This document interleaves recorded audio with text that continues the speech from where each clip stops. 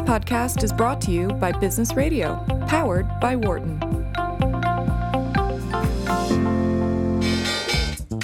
Welcome to our Behind the Markets podcast. I'm your host, Jeremy Schwartz. Alongside Wharton Finance Professor Jeremy Siegel, we tackle market trends every week on Wharton Business Radio, Sirius XM Channel 111. Our guests consist of experts like the world's leading authority on long-term economic growth, Bob Gordon. We will continue to see jobs created rather than destroyed. Nick Rusinoff, expert on currency research. That's what you see for those safe haven currencies is hedging the FX risk is actually exposing you to more risk. Or even the head of the Digital India Foundation, Arvind Gupta. The reason that people are talking about India is massive digitization and financial inclusion that we have done over the last couple of years. Enjoy this week's show.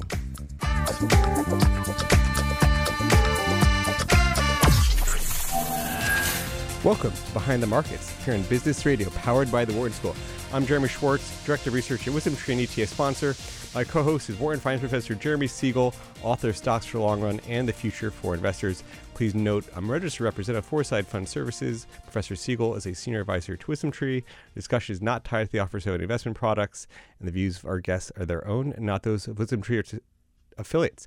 I have two guests local in the studio with me. We have two actually clients of WisdomTree. Andrew Barron, who's the Chief Investment Officer at Butterfield Asset Management. Jonathan Heckscher, he's the Director of Fixed Income Investment Strategy at Pennsylvania Trust.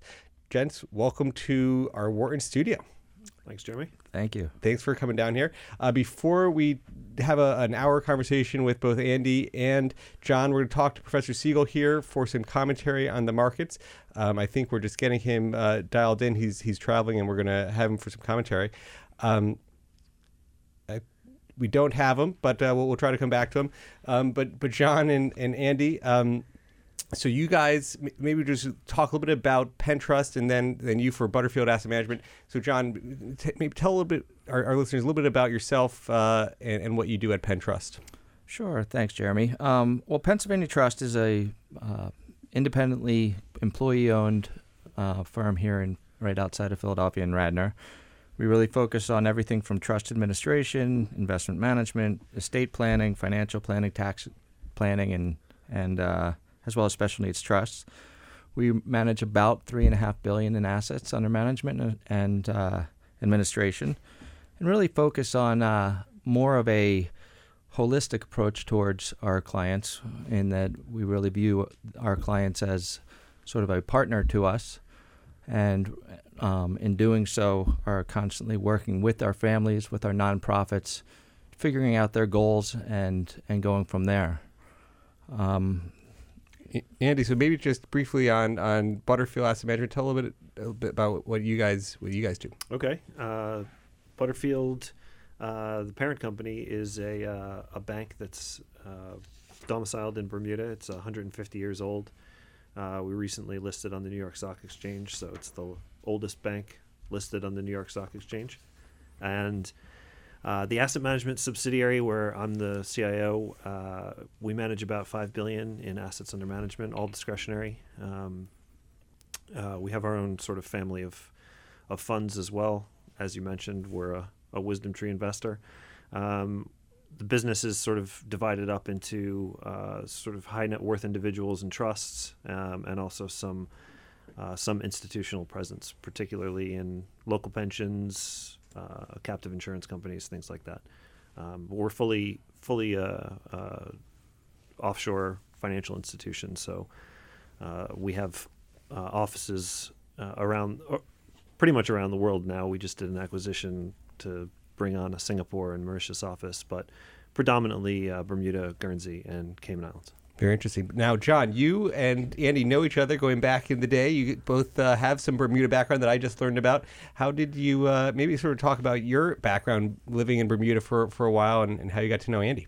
Sure. I started my career in Boston, but then I guess about 25 years ago moved to Bermuda to work for a fixed income firm there. After being there for a while, I had moved over to an offshore brokerage arm, and in doing so, as we were expanding, we were actually looking for another fixed income person to come along. And through a mutual acquaintance, Andy appeared on the radar, so I was lucky enough to work with Andy for about 3 years before he moved over to Butterfield. So we don't talk. We don't have a lot of discussions on Bermuda on the program, but Bermuda, we were just talking, has this perception of being this tax haven, and maybe some of that's going away. But Andy, you want to just give a few seconds on Bermuda? What got you to Bermuda besides John, and sort of staying in Bermuda? Maybe sort of talk a little bit about the people there and sort of the economy there. Yeah, the thing about Bermuda is it's a nice place to live. So it has one of the highest per capita incomes in the world. It's a fully first world country. It has a pretty diverse financial sector. It has one of the largest reinsurance centers in the world. I think the concept that Bermuda is a tax haven is an outdated concept. The world doesn't work in financial secrecy terms anymore. It just simply doesn't work that way. The regulatory environment doesn't allow for it, and the regulatory environment in Bermuda is well respected and stringent. So it has its specialties in terms of insurance and reinsurance. But overall, the people are great. It's a nice place to live. I've lived there for 14 years. Kids were born there. Very nice. Maybe we could talk a little bit about sort of high-level market thoughts, how you guys both build portfolios, and sort of thinking about just sort of portfolio construction. So, John, maybe starting with you, how do you think about? You talked about your different client base that you're serving here in the U.S. How do you think about high levels, how you construct portfolios, and then we could talk about your sort of thoughts on the markets there. Sure. I think the first thing that's important to us is that each of our clients are going to be different. So, we look at every single new client as a challenge to figure out whether it be a family, whether it be a nonprofit institution, what the real goals are in building a portfolio. And then from there, coming up and really deciding the amount of risk that client is willing to take.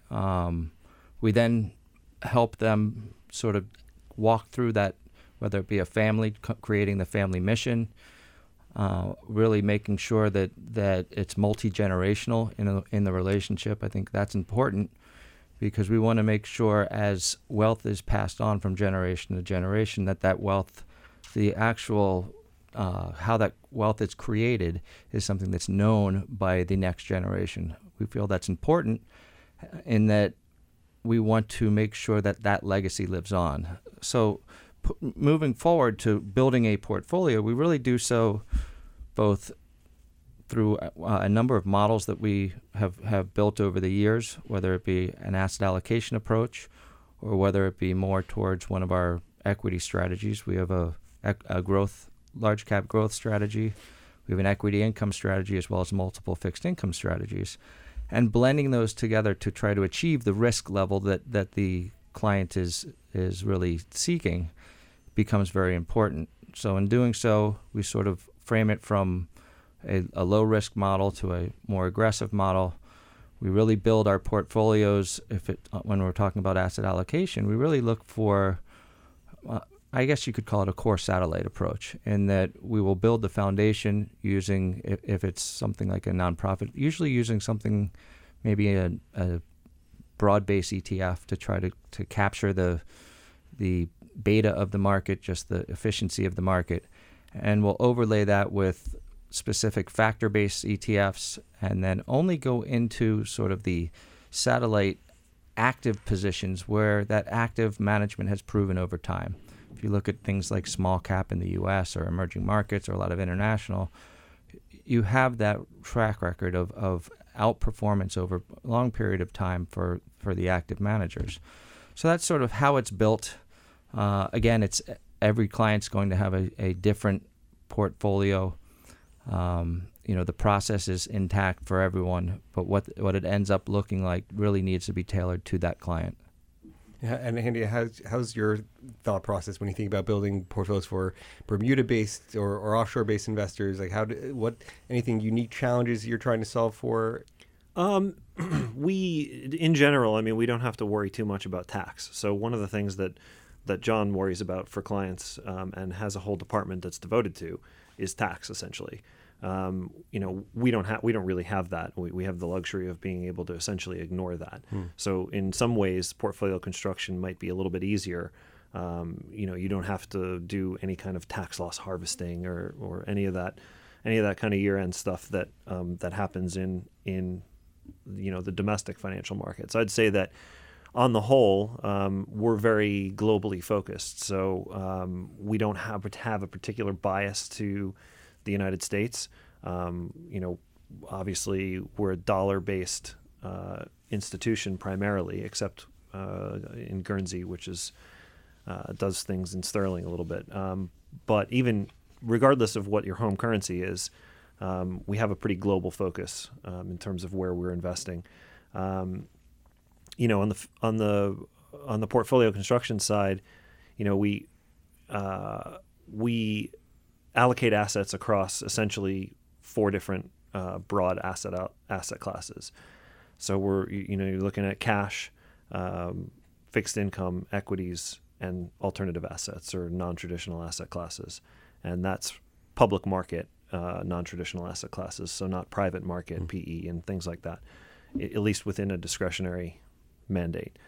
And across that, we tend to run it with an active fixed income discipline across any kind of the risk spectrum of what you're looking at. So a client that has 70% in fixed income gets active fixed income. A client that has 25% fixed income gets active fixed income for the most part. Our minimums are such that, we're dealing with relatively decent sized portfolios, and so that you're able to do that in an account of that portfolio size. So we take a very active approach on the fixed income side, which is a lot different than some sort of especially in the private client space. You get stuff just put in the portfolio. It's buy and hold. It's buy your bog standard names and forget about them.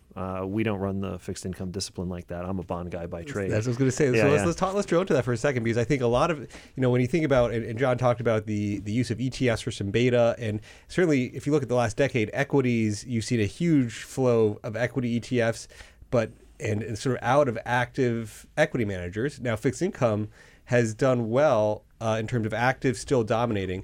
Is there something unique? Can you talk about what you think is unique about the fixed income category that are fixed income active managers going to always be able to outperform the indexes? And sort of as a fixed income guy yourself, does Butterfield have their own fixed income traders, or are you outsourcing to other active managers? We outsource very little in the fixed income space. So the things that we outsource on fixed income, we do all of the investment grade corporate and all the investment grade space ourselves. And how big is that team? It depends on how you measure it, because it cuts across the different offices. But I mean, the fixed income team itself is sort of a core of 4 people. Okay. And then we use a lot of outside resources for that on the research side. So in other words, we use people like credit sites and people who do fundamental research in corporate bonds, and we use strategy and economic services. We rely a lot on paid providers of information. People who there's no monopoly on good ideas, and so the people that we pay for strategic research are very good at what they do, and that goes down to the level of individual stock picking or picking fixed income securities. What we don't do is we don't have a team that's big enough to do the fundamental research on high yield, for example. So we'll use a high yield ETF or an active manager in the high yield space if we're allocated to high yield. So our decision in our team is going to be on a strategic or tactical basis. Do we want to be allocated? Do we want to have any clients' assets allocated to high yield or emerging market debt? And then we'll use a third party to get that executed. So we do use ETFs. We do use active managers a little bit in that space, but that's John was talking about core satellite approach. That's sort of a satellite bit of the fixed income investment management part. The core is investment grade, and we do the core. We do the core ourselves. Any factors you believe in fixed income, John? Do you agree with the active approach, or do you do any beta there? Within fixed income, our approach is very similar to what Andy just described, in that we manage our core generally internally and active. And I think that if you look at some of the data going backwards, when you do have periods of interest rates going sideways to higher, the ability of an active manager to sort of go outside of the duration restrictions that you'll very often have if you're just going into something like the aggregate gives the active manager a chance to sort of show its stripes. And what we've found, right now I look at a perfect example, looking at the bond market, everyone agrees that the bond market interest rates are going sideways to higher right now. People aren't very worried about the 10-year going back to 160. They're much more concerned about what does it mean that we've just touched 3 in the past couple of days or week. And because of that, when I look at ways that our clients can utilize the bond market as sort of that hedge to the equity market, I think it's still very much intact if it's done the right way. And I look at that by saying, for instance, we were able to buy a number of investment grade instruments this week at roughly 3% for 2-year to 3-year pieces of paper. I'm very comfortable allowing my clients to sit in a strong credit for the next 2 years or 3 years and allow them to wait out any of the volatility that they're nervous about right now in the equity market, rather than try to use the bond market as a traditional ballast, where right now the inflation worries that have crept up over the past 6 months seems to have the bond market on edge. And what you've seen earlier this year, even since the lows that we saw, is that the bond market is down about 3.5% on the year, and the equity market's down about roughly 2%, notwithstanding today's rally. So I think that now that you've seen that correlation that's always been there with a negative correlation that bonds have traditionally had dissipate this year, there's different ways to apply fixed income and still be able to diversify a portfolio and de-risk part of that portfolio. In high yield, in high yield, for example, the last 4 months have been, relatively benign for high yield, despite the fact that there's been a lot of equity volatility, and that part of the fixed income asset class has performed well because it's not a rates driven part of the asset class necessarily. It's a short duration, a shorter maturity asset. And the longer duration assets have not performed as a traditional, what you think of as John would put it, ballast to the portfolio. Just to expand on what you said about what you asked about whether active management works in fixed income, there's been a great deal of study that's been done in the past on whether active managers add any value in the equity space. But there's been very little that's been done on multi-asset managers and whether multi-asset managers can use tools to allocate across markets and do that well, right? So when you're talking about active management and manager skill, that's one of the things that I think requires a lot more academic study. Same with fixed income. There hasn't really been much academic research that's been done on whether there's manager skill in fixed income.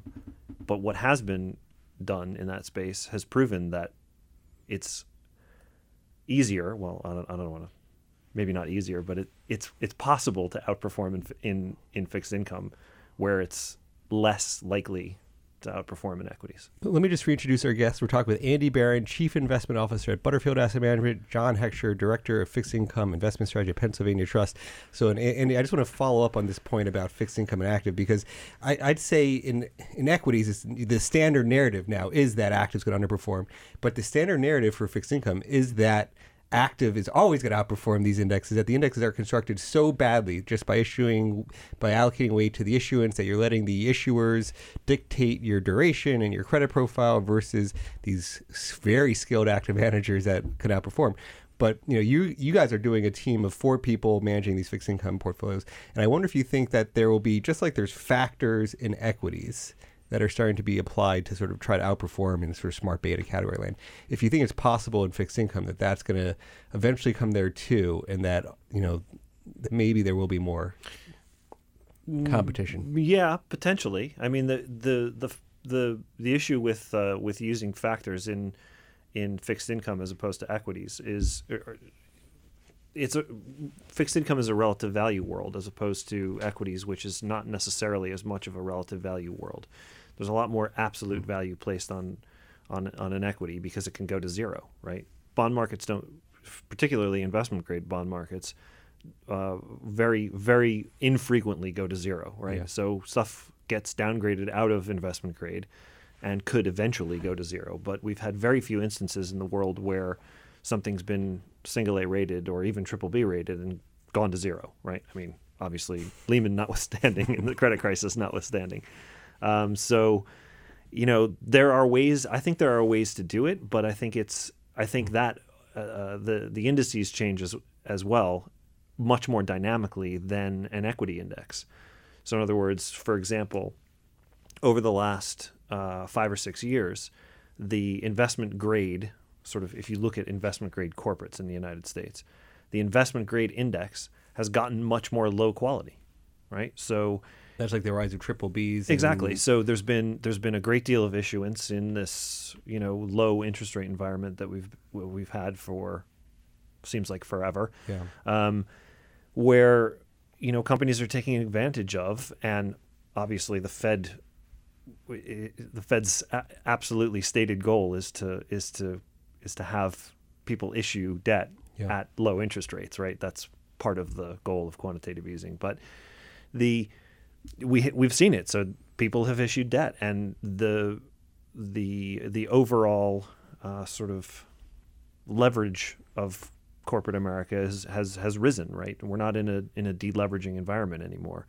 The overall leverage has risen, and with that, quality has come down. So if you take an investment grade corporate index and you say, okay, well, what's in it? It's much higher triple B exposure than it used to be. Most of the banks in America are triple B rated.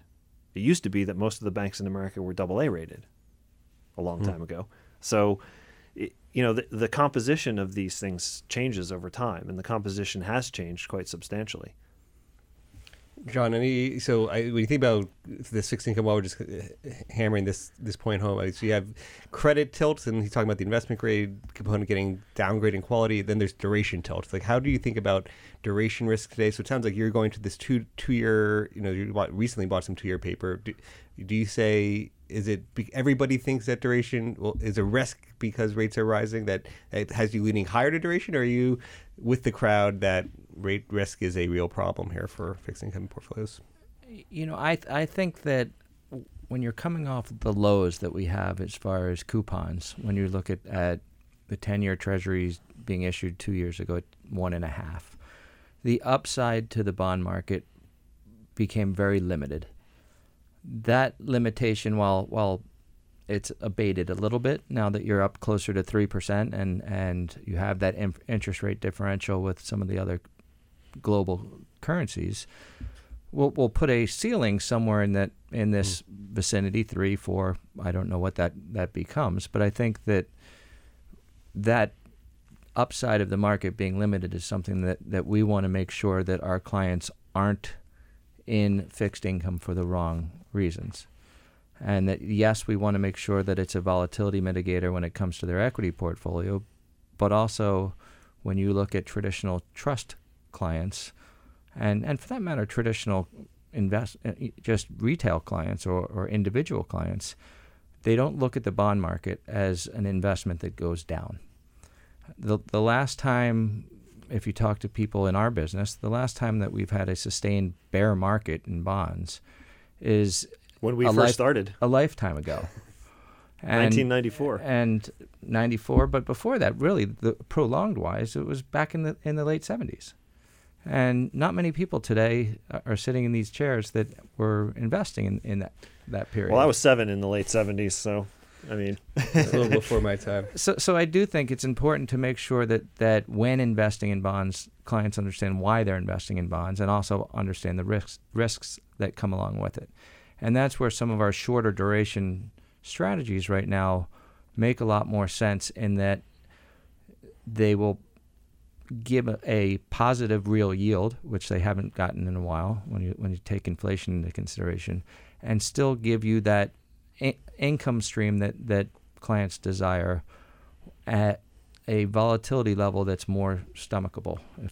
And the curve has become so flat that, like, is there as much? Are you paid as much duration now? Like last week we talked a lot about floating rate bonds, that whether it's in bank loans, the sort of LIBOR floaters, or even now Treasury floaters, you have a number of different options across the credits.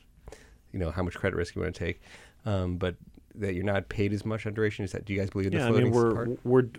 We definitely started building a position in floating rate notes and portfolios in 2014, and we were too early doing that. Now it's frankly, but now it's over the last 18 months, it's worked extremely well. Building that floating rate note portion of the portfolio has protected capital on the downside in the fixed income market. But I mean, over the last quarter, it's really a wake up call for investors that bond markets can go down, and you can lose money in the bond market. And as John was saying about real rates, over the last 3 years, sort of 3 years annualized, if you're just, invested in 10-year treasuries over the last 3 years, you've lost money on a real basis. Regardless of volatility, you just don't have the yield in an environment where inflation is extremely low. So we've had negative, real rates of return for fixed income investors for a long time. That's starting to change, but I think there's quite a distance to go on that. I think we're steadfastly underweight duration within a fixed income portion of a portfolio or a standalone fixed income portfolio, but we're also underweight fixed income at an asset class level for a multi-asset class client. Interesting. Jeremy, I just sort of wanted to take a step back. You had asked Andy about factors making their way into the bond world. I think we look at a lot of the equity factors when we're sort of looking at the research behind what to buy and when to buy it. So we're constantly looking at whether it be the Russell 1000 as a proxy for the investment grade space, or the 2000 as a proxy for high yield. So I think we're using that factor mentality in creating where there's quality and where there's not. And I think that's something that worries us right now when you look at some of the fundamentals of the Russell 2000 companies starting to roll over a little bit. If that sort of carries on, one thing I think you will find in the bond market is that while liquidity has been very, very easy for a number of years now, especially in the last 5 years, as that liquidity dries up, as money's taken out of the system through central banking, it's one of those, I guess it was Buffett who said, we'll see who's naked when the tide rolls out, meaning that when that dries up, the companies that are the non-earners are going to have trouble refinancing debt when it comes due. So that's where I think it's very important to make sure that when you're looking at high yield, some of the quality factors that you're alluding to are used to help define how you're going to pick those investments. That's interesting. Just following up on using the Russell 1000 and 2000 as proxies for investment grade and high yield. That's one. I sort of get maybe the point that large caps tend to be more investment grade. Small caps, maybe they're the sort of junkier credits. Certainly in the Russell 2000 you get a lot more unprofitable companies than you do in sort of large cap Russell 1000 universe. Is there anything more to that factor lens? That's first I've heard of those two as proxies for investment grade and high yield. I look at it the other way. I look at it in the opposite direction. So in other words, I think that the investment grade and high yield corporate space is a proxy for, in some ways, leads and is potentially a signal for equities. So in other words, who's smarter, the bond vigilantes, or unquestionably the bond market is smarter. Unquestionably with two bond guys. Unquestionably. But it's not a matter of who's smarter. It's a matter of who picks the signals up better and who ignores momentum more than the other. So momentum is a big factor in equity markets, where it's not as much of a factor in bond markets. And so I think when you start to see problems in the bond market, you start to see spreads widening, you start to see people having trouble refinancing debt, as John says, with higher interest rates. I think much higher interest rates than where we are now, but that can be a signal for the equity asset class. The fact that we didn't see that signal in the last round of volatility that we had in equity markets was one of the reasons that keeps us fully invested in equity markets, in actual fact, because we just did not see the kind of stress in bond markets that you would normally see in an event that leads up to a severe equity market drawdown. Very good. We're going to have to take a short break here, but stay tuned, everyone. After the break, we're going to continue our conversation with Andy and John. I'm Jeremy Schwartz, and you're listening to Behind the Markets on SiriusXM 111. Welcome back to Behind the Markets here on Business Radio, powered by the Warren School. I'm your host, Jeremy Schwartz. I've got two guests in the studio with us, Andy Barron, Chief Investment Officer at Butterfield Asset Management, John Heckscher, Director of Fixed Income and Investment Strategy at Pennsylvania Trust. And right before the break, we were talking with Andy and John, and Andy was talking about how the lack of sort of signals from the credit market was keeping him sort of more bullish on equities. He talked about his position to be a little bit overweight equities versus fixed income. So, John, I don't know if we got your top-down asset allocation views when you think about building portfolios. Do you agree with Andy? You'd be overweight equities versus bonds. How do you think about just where we are in the equity market cycles today? You know, you can start with the U.S., but maybe they'll take it globally. Sure. You know, I do agree with Andy in that I think that as far as where there's risk to take in the market, while we were definitely in the later stages of this recovery, you do have decent numbers across the board. You look at what the Fed looks at, and you have unemployment that is well below their full employment level. You have inflation that's pretty much gotten back to where they're going. You have fiscal stimulus that's coming into the market relatively slowly, but at the same time, earnings that are growing at 20+% within the S&P.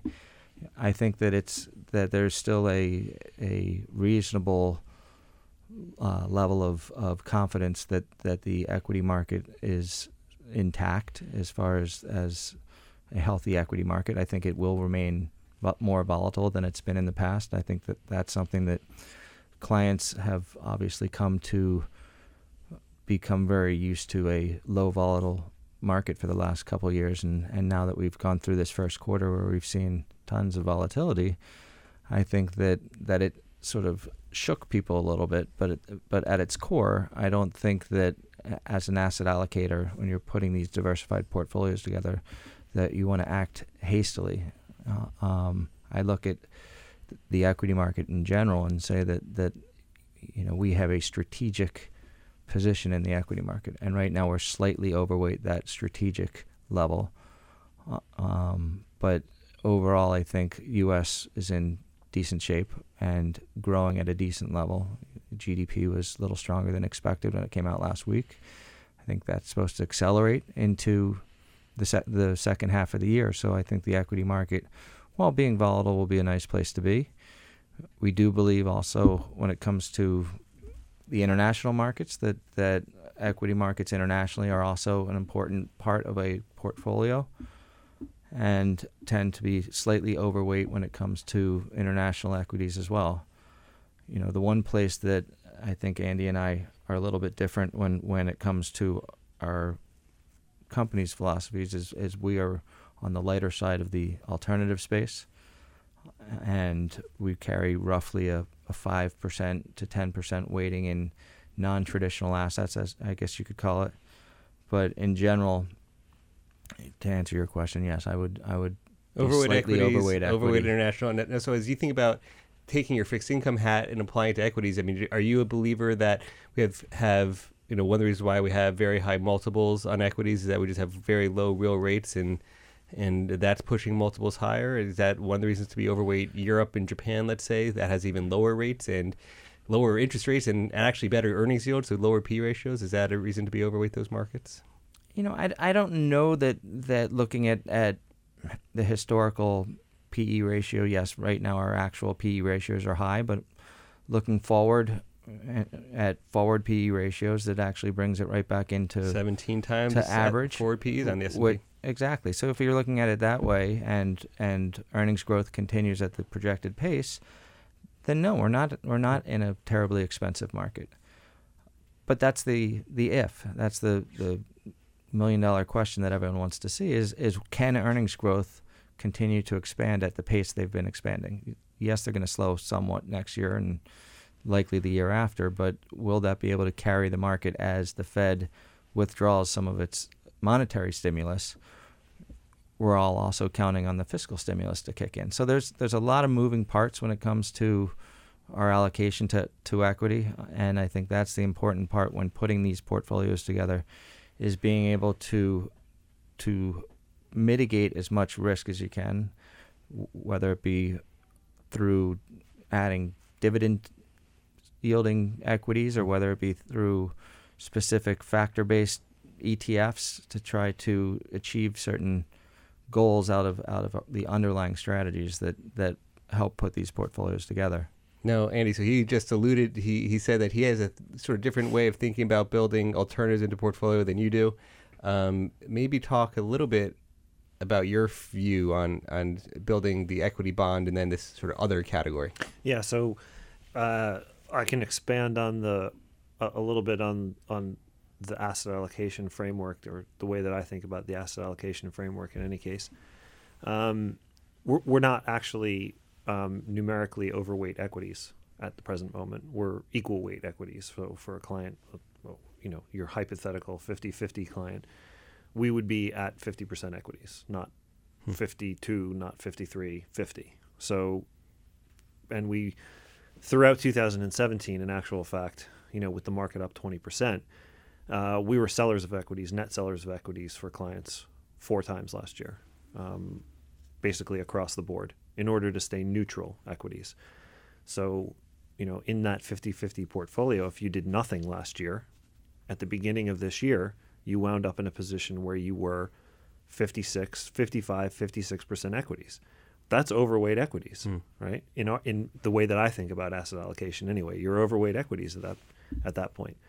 And so we take a pretty traditional risk mitigation approach there, and that is, when you see big gains in equity markets, you scale it back to the client's strategic neutral. If you are tactically neutral equities as an asset class, then you want to remain neutral. So it goes up a couple of percent, you take some profits. That's the philosophy that I apply to it, being a bond guy. Okay. Yeah.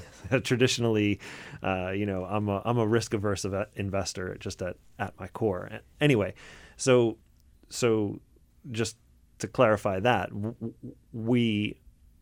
I mentioned we're underweight fixed income, and the underweight in fixed income squeezes out into the alternative bucket. I made a presumption that you're underweight fixed income and overweight equities, and you're correcting me here. Yeah, very, no. very good.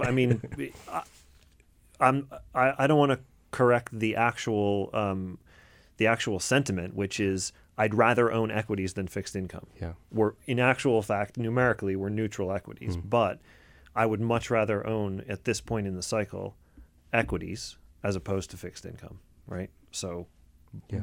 But as John said, one of the goals is, at the beginning of a relationship with a client, is you set out what that number is going to be strategically, right? So we don't move people from being 50% equities to 70% equities. We move people from being 50% equities to 55 or 60, right?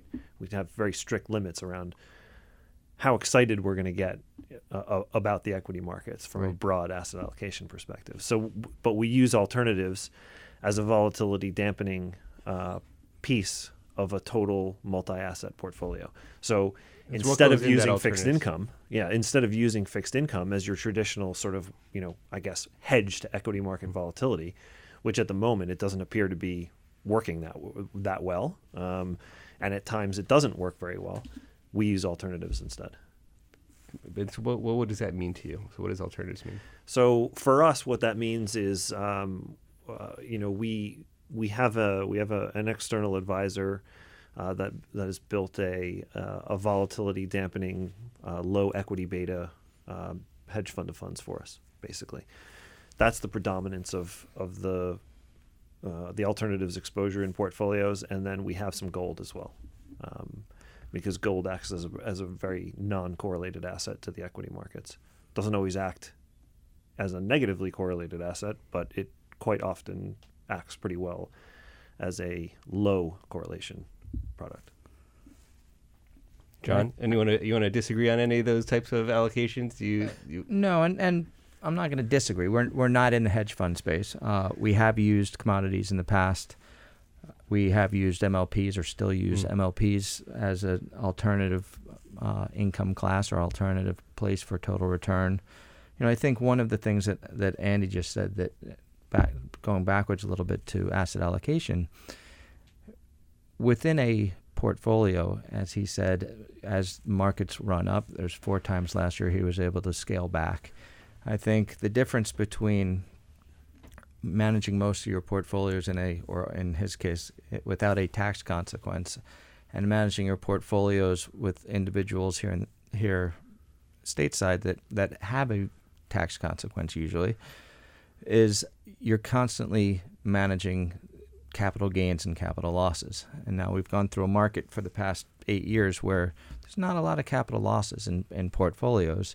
And working with the clients within Pennsylvania Trust, that becomes some of the most skilled management that we have to do, is managing client expectation for when to take gains and when to take losses in order to make sure portfolios are not all of a sudden overweight equities by 5, 6, 10, whatever percent.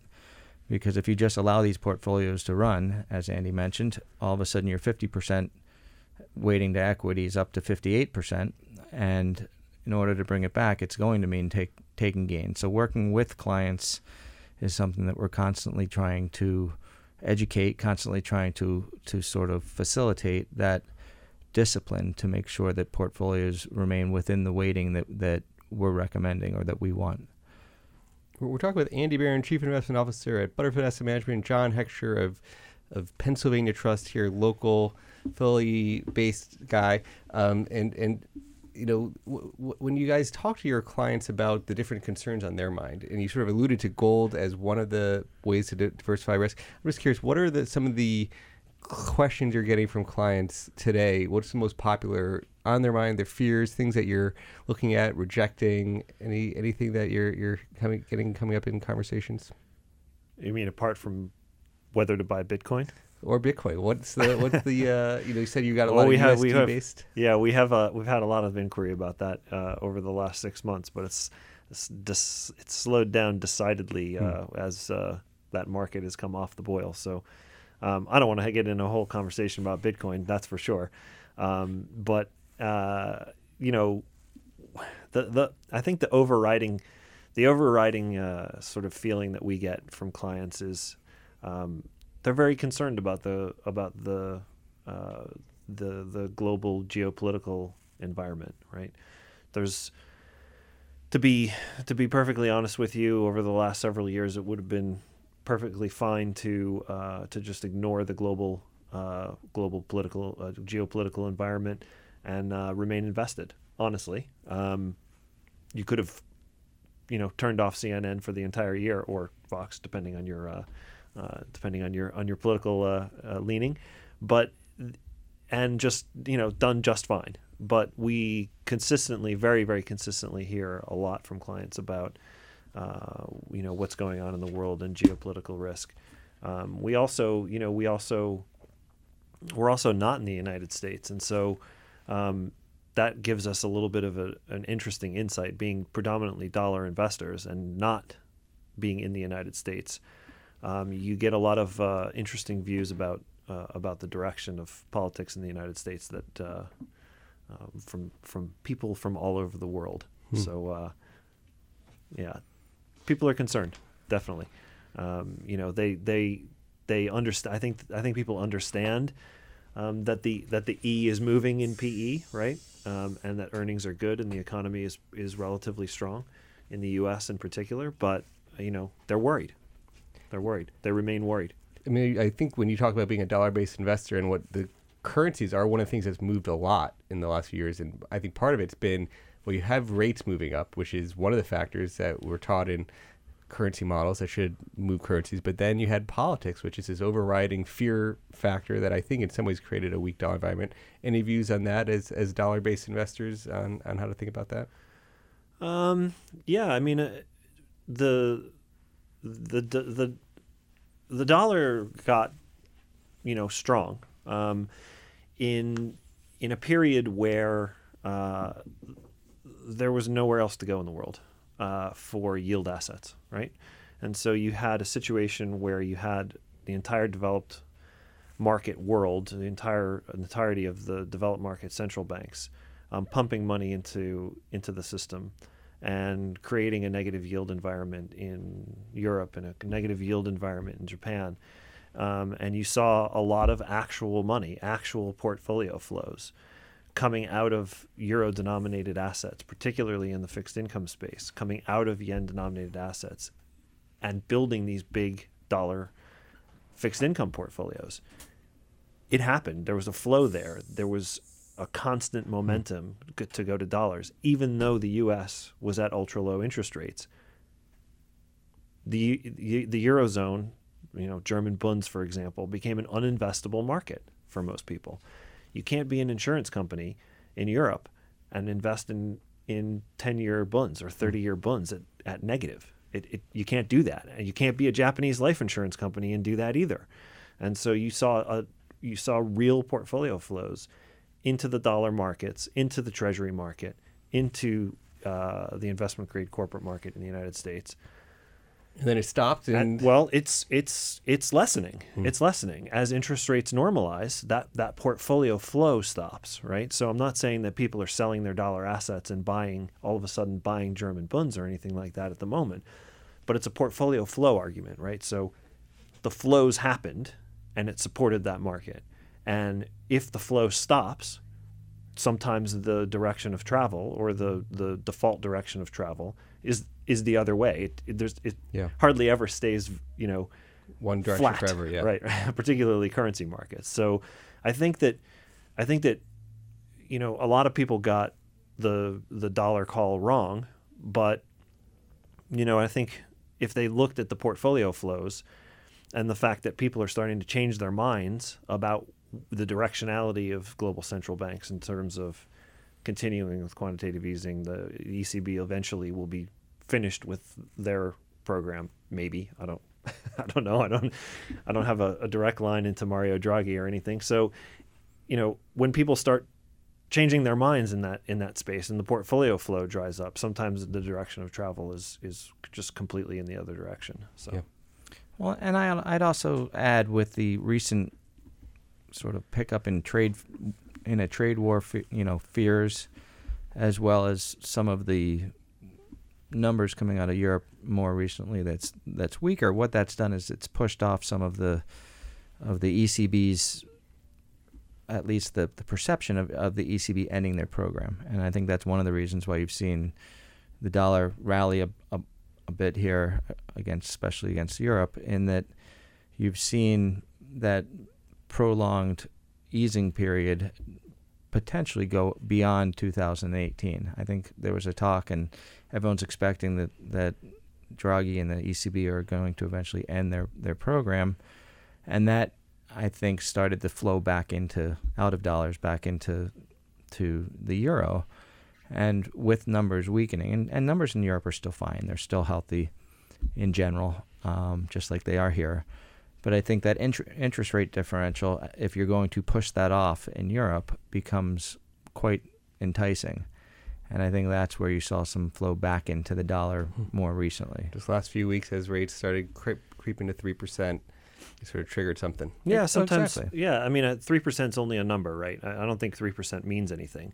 But at the end of the day, if everybody starts talking about the directionality of interest rates in the United States, and if people have over the last 6-7 months have sort of been ignoring the fact that interest rate differentials have been rising, there's usually a tangible trigger point where people say, wait, that's not the right number, right? So you need to be, for the way that I view things anyway, is you need to be looking for those types of things to occur before people start thinking, oh, well, that's not the right number.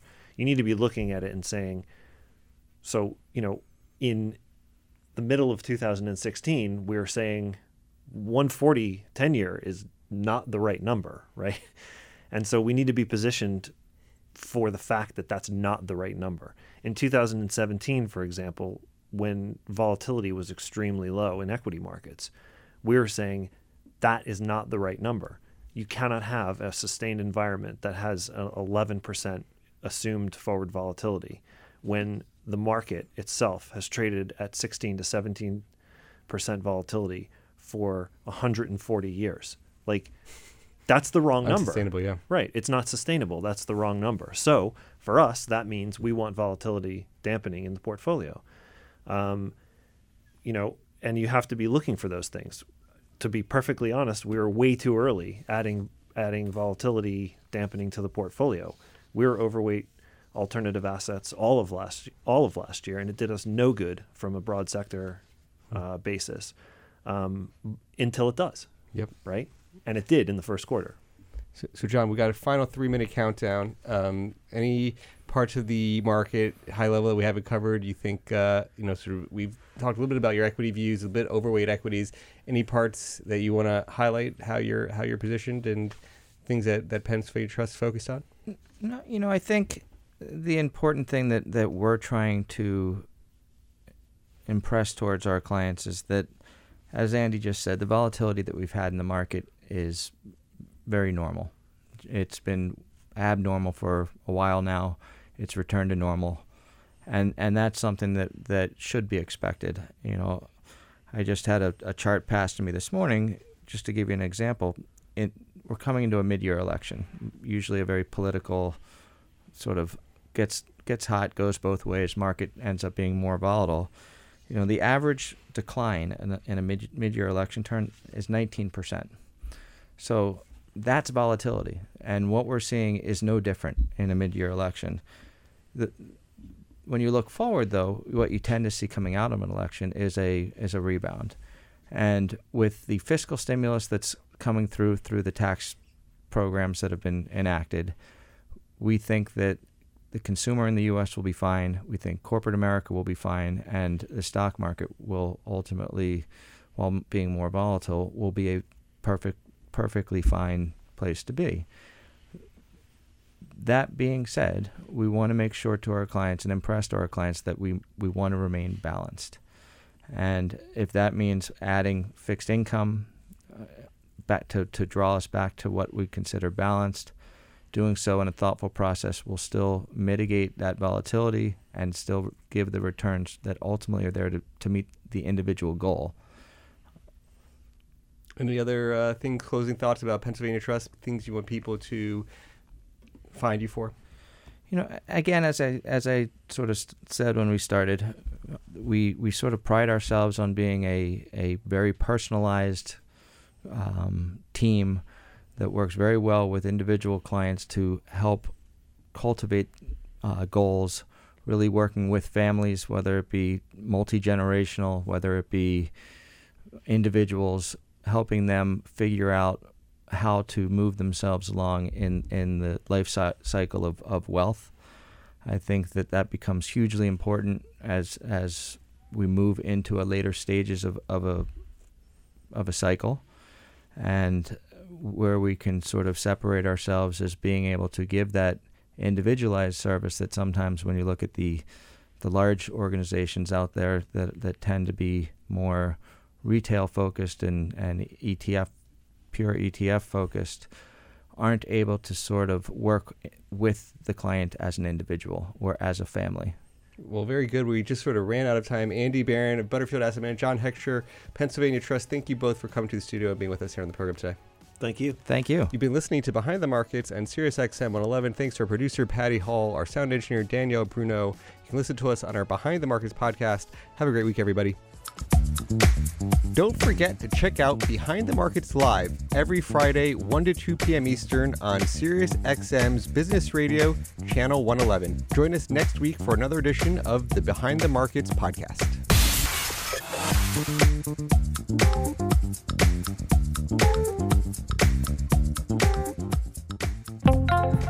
This podcast is brought to you by Business Radio, powered by Wharton.